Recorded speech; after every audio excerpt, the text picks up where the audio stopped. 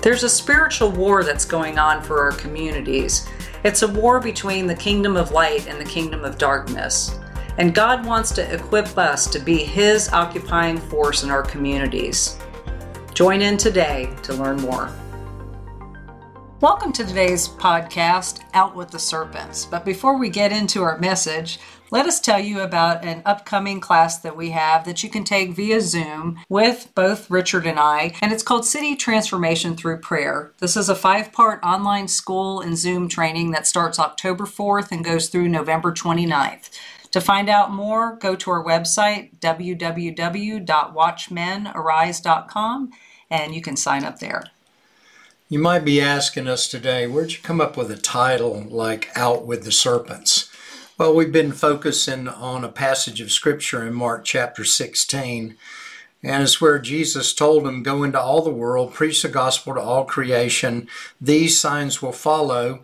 And he says, they will pick up serpents, and if they drink any deadly poison, it will not hurt them. What does this mean in the context of discipling your city? How do we do this? I was a youth pastor back in the 80s in West Virginia, southern West Virginia. And there was a snake handling church right down the road. What? And they were taking this passage thinking that, okay, you can just take hold of snakes. And if the Holy Spirit's on you, then they won't bite you. What was interesting about it is the pastor sent his junior high daughter to our youth group. We're not slamming them. It's a wrong interpretation of the scripture. Another thing is where Paul stuck his hand in the fire and the snake bit him. Culturally, they were watching, he's going to die because of this snake bite. And of course, he didn't die. And does this passage have something to do with protection? Absolutely. And if we get bit by some kind of viper, do we believe that God will protect us and take care of us? Absolutely. But we want to broaden this passage today and bring it into even what will be a scriptural context. We're going to talk about taking up a city's serpents rather than picking up an actual snake and playing with it as part of this sign and wonder that Jesus was trying to relate to his disciples. When you look at the context of the people that Jesus was teaching, they were very familiar with the act of taking up serpents from the story of Moses. And we go back to that time with the showdown that went on between Pharaoh and Moses and Aaron, and serpents were part of that picture. So we're going to read portions of that today. This one is out of Exodus chapter 4, and I'm just going to start in verse 1. It says, Then Moses answered and said, What if they will not believe me or listen to what I say? For they may say, The Lord has not appeared to you. And then the Lord said to him, What is in your hand? He said, A staff. Then he said, Throw it on the ground. So he threw it on the ground, it became a serpent, and Moses fled from it. Most of us would do the same thing. I'd freak out. Absolutely. I don't like any kind of snakes. But then he goes on, But the Lord said to Moses, Stretch out your hand, grasp it by its tail. So he stretched out his hand, and he caught it. It became a staff in his hand. And then he said, That they may believe that the Lord, the God of their fathers, the God of Abraham, the God of Isaac, and the God of Jacob, has appeared to you. Doesn't that change the perspective of what taking up serpents means? Instead of picking up a snake in the culture that was going on in what we read in the New Testament, Jesus was referring back to the story of Moses.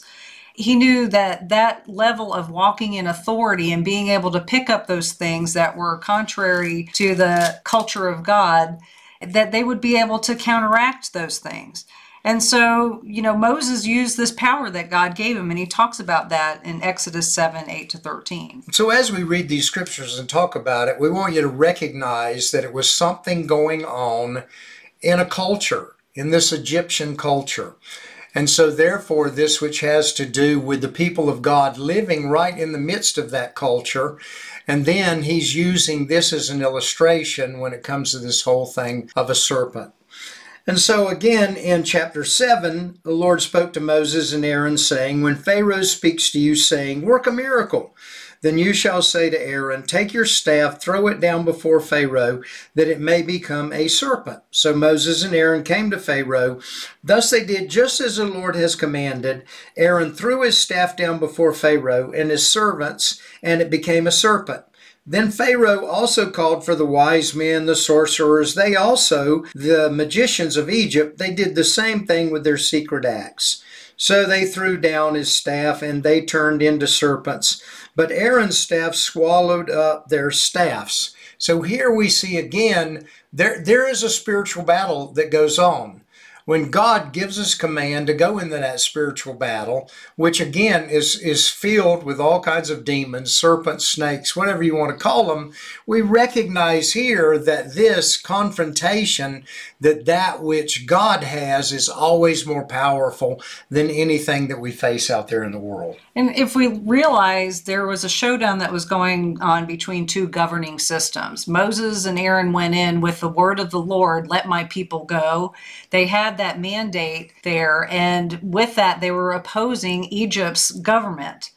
Pharaoh, let my people go, and there was the showdown between my serpent's better than your serpent. God used the very thing that they were using to intimidate and empowered Moses to come back at him and actually gobble up what they were trying to throw at him. Yes.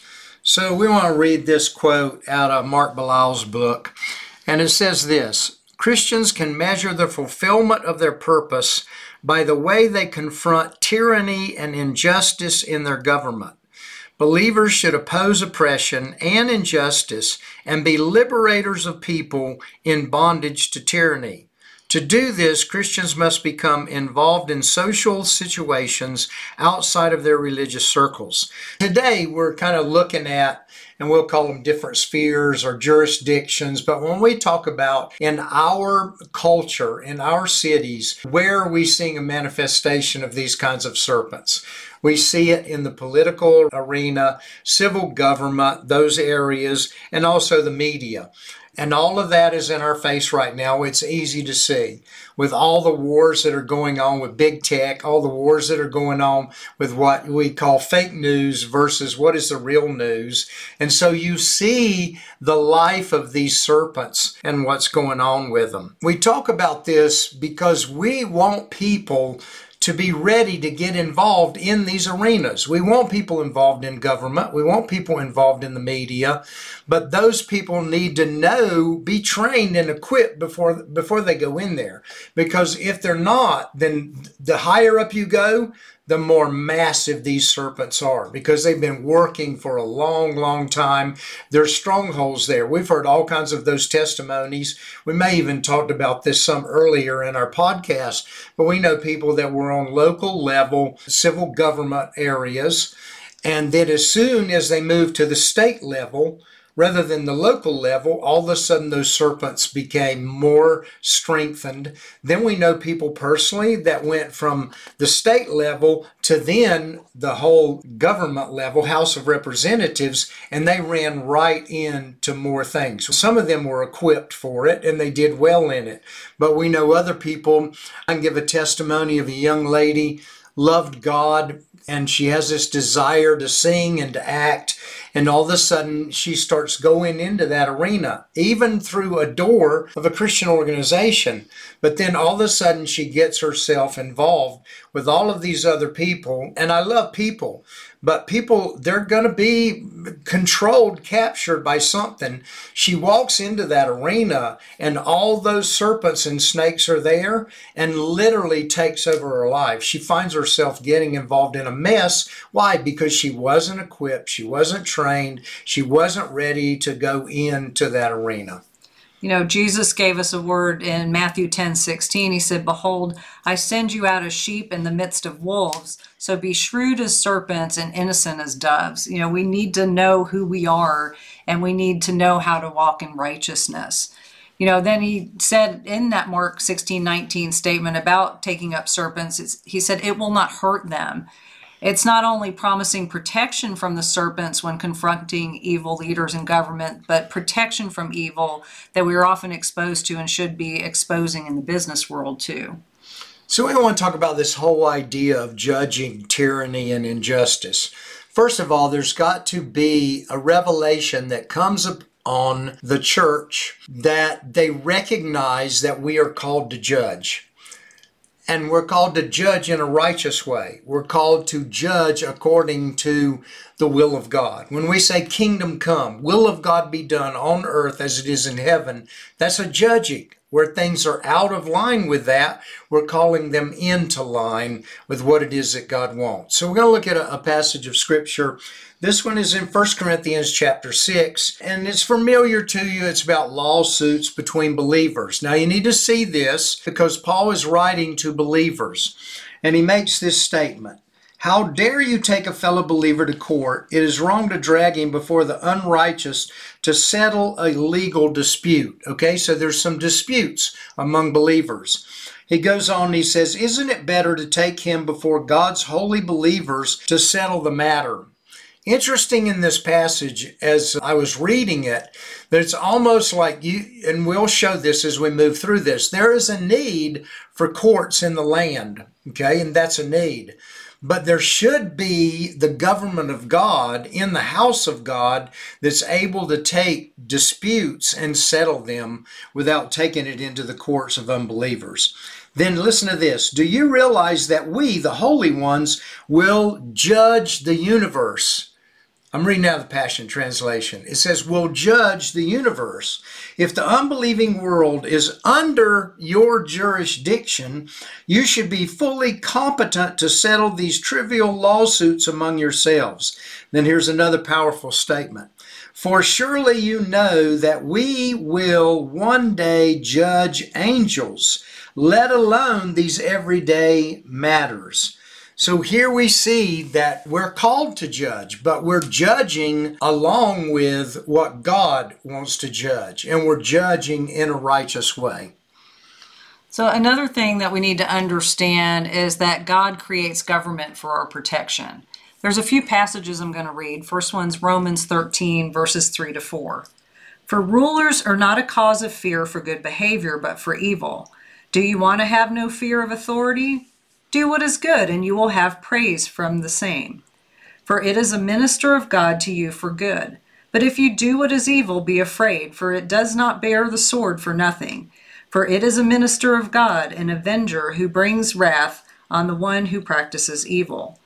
Therefore it is necessary to be in subjection, not only because of wrath, but also for conscience sake. You know, this says a police officer is not your enemy. Now, if you're sinning and you're breaking the law, then he's doing his job by bringing correction to you. If you're walking righteous, then that's not going to be an issue to you. God placed those that are in government for your protection. 1 Peter 2, verses 13 and 14 talks about this as well. It says, submit yourselves for the Lord's sake to every human institution, whether to a king as the one in authority, or to governors as sent by him for the punishment of evildoers and the praise of those who do right. For such is the will of God, that by doing right you may silence the ignorance of foolish men. So in these passages, we recognize that it comes from the heart of God to establish authority in the land that will bring peace to the land. It is in God's heart to establish those authorities for our protection, for the good of the people that they're watching over. One thing, and there's a lot of dialogue about this, and a lot of dialogue about these passages today, in terms of, okay, what does that mean to us? The thing that we need to recognize here is that if God puts them in there, then they're going to carry the heart of God, and they're going to carry a love for the people. And when all of a sudden somebody gets into office, and literally they're an antichrist, really they're looking out for themselves, and the things that they're doing are opening the door to unrighteousness, not righteousness, then let it be very clear, and let us see that in those circumstances we don't submit to that authority. In other words, because the disciples themselves ran into it. They came, and it was like they were told, listen, we don't share the gospel of the kingdom anymore. They basically said, no, we're going to obey God rather than man. And so we're living in a time right now where we need to understand the reality of these passages because of what authority is given for. It's supposed to protect us. is supposed to give us a place where we feel safe. We're supposed to have a place of freedom, and it's supposed to be a representation of the heart of God. When all of those things are in opposition, and we'll see some of the results of where unrighteous government is in place, then you'll recognize what we're talking about here. Well, let's talk for a minute about true justice and freedom. Justice carried out by laws, penalties, and impartial judges is necessary. Why? It's necessary to take up those serpents in that nation. That's because those people who are doing those things are controlled by those serpents. Freedom will never exist in a nation without a democratic government to protect it, and democracy literally means ruled by the people. Government must provide a system of justice to address grievances between people, and that's with unbelievers. Well, it's because we were talking about earlier out of this passage in 1 Corinthians, he's talking about believers. You should be able to handle these disputes within your own system of government. Now we're recognizing there has to be, for those that are unbelievers, that then there's a system of laws, there's a system of righteous judges in place that will then be able to judge those disputes. So we're all for the courts. We're all for judges. We're for those kinds of things. Why? Because it's necessary. And again, we'll see this because not every single person, they don't have a moral compass. If they have no moral compass, there's got to be laws that will set things in line so that things just don't completely go into chaos. In other words, you're talking about moral decay.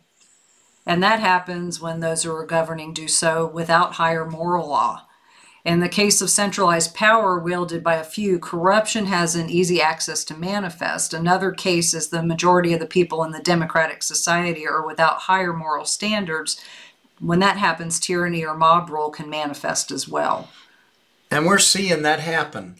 We're living in this right now. It's important that you get with God, you get a revelation of these things, because what we're talking about is going to get rid of the snakes. We're going to go right into the place where those snakes and serpents are operating. Therefore, we need to have a clear understanding of where God stands on those things so that we can then even judge properly.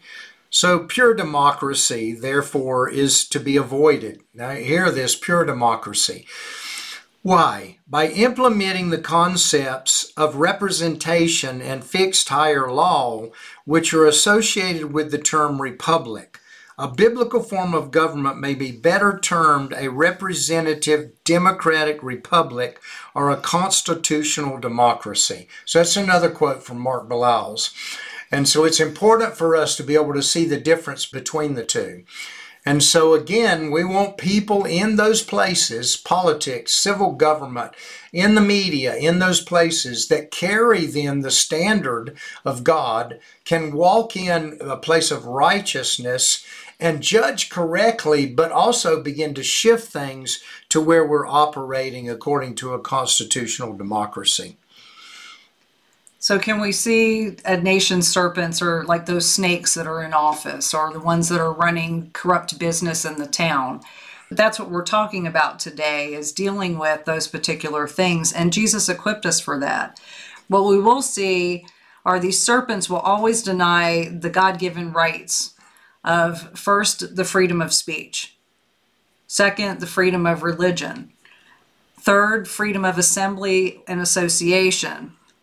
Fourth, the freedom of the press. Fifth, freedom of private property.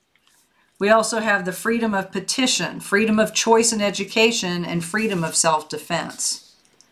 So how can you identify where serpents are acted? When the laws in a constitution formed by the people denies the rights of any individual, or rights are being unjustly violated because of political position, religion, race, wealth, social status, or creed. So we recognize today from these things that what's going on in the different states that we live in the different nations that we live in, all these things are being tested. It's not unclear anymore. The signs are there. If they want to shut you down as a church, in other words, you're not essential, then all of a sudden we recognize that that's an antichrist thing. And so when we recognize in the media that everything they present honestly, is ungodly. It's against the very heart of God. You see it in everything that they advertise, what they bring to the surface. We recognize that we're living in this hour where there's serpents all around us in every place that we turn. And so today we want you to recognize those things, but don't be afraid of those things. The passage makes it clear you can go right into the middle of the den of those serpents. God's going to protect you, but he also wants to train you and equip you and give you those things, skills by the Holy Spirit, so that you can go in there and walk into a place of victory and see measurable results in the place where God's put you. So, Lord, we just pray today for our listeners that you make them wise as serpents and gentle as doves in the places that they go.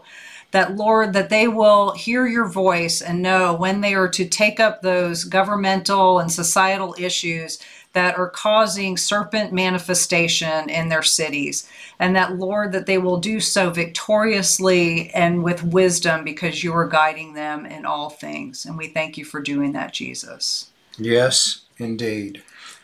So if you like what we're covering today, you will love our upcoming class, City Transformation Through Prayer. Again, you can go to our website, www.watchmenarise.com. And don't forget to subscribe to our podcast. You can do that at cpnshows.com.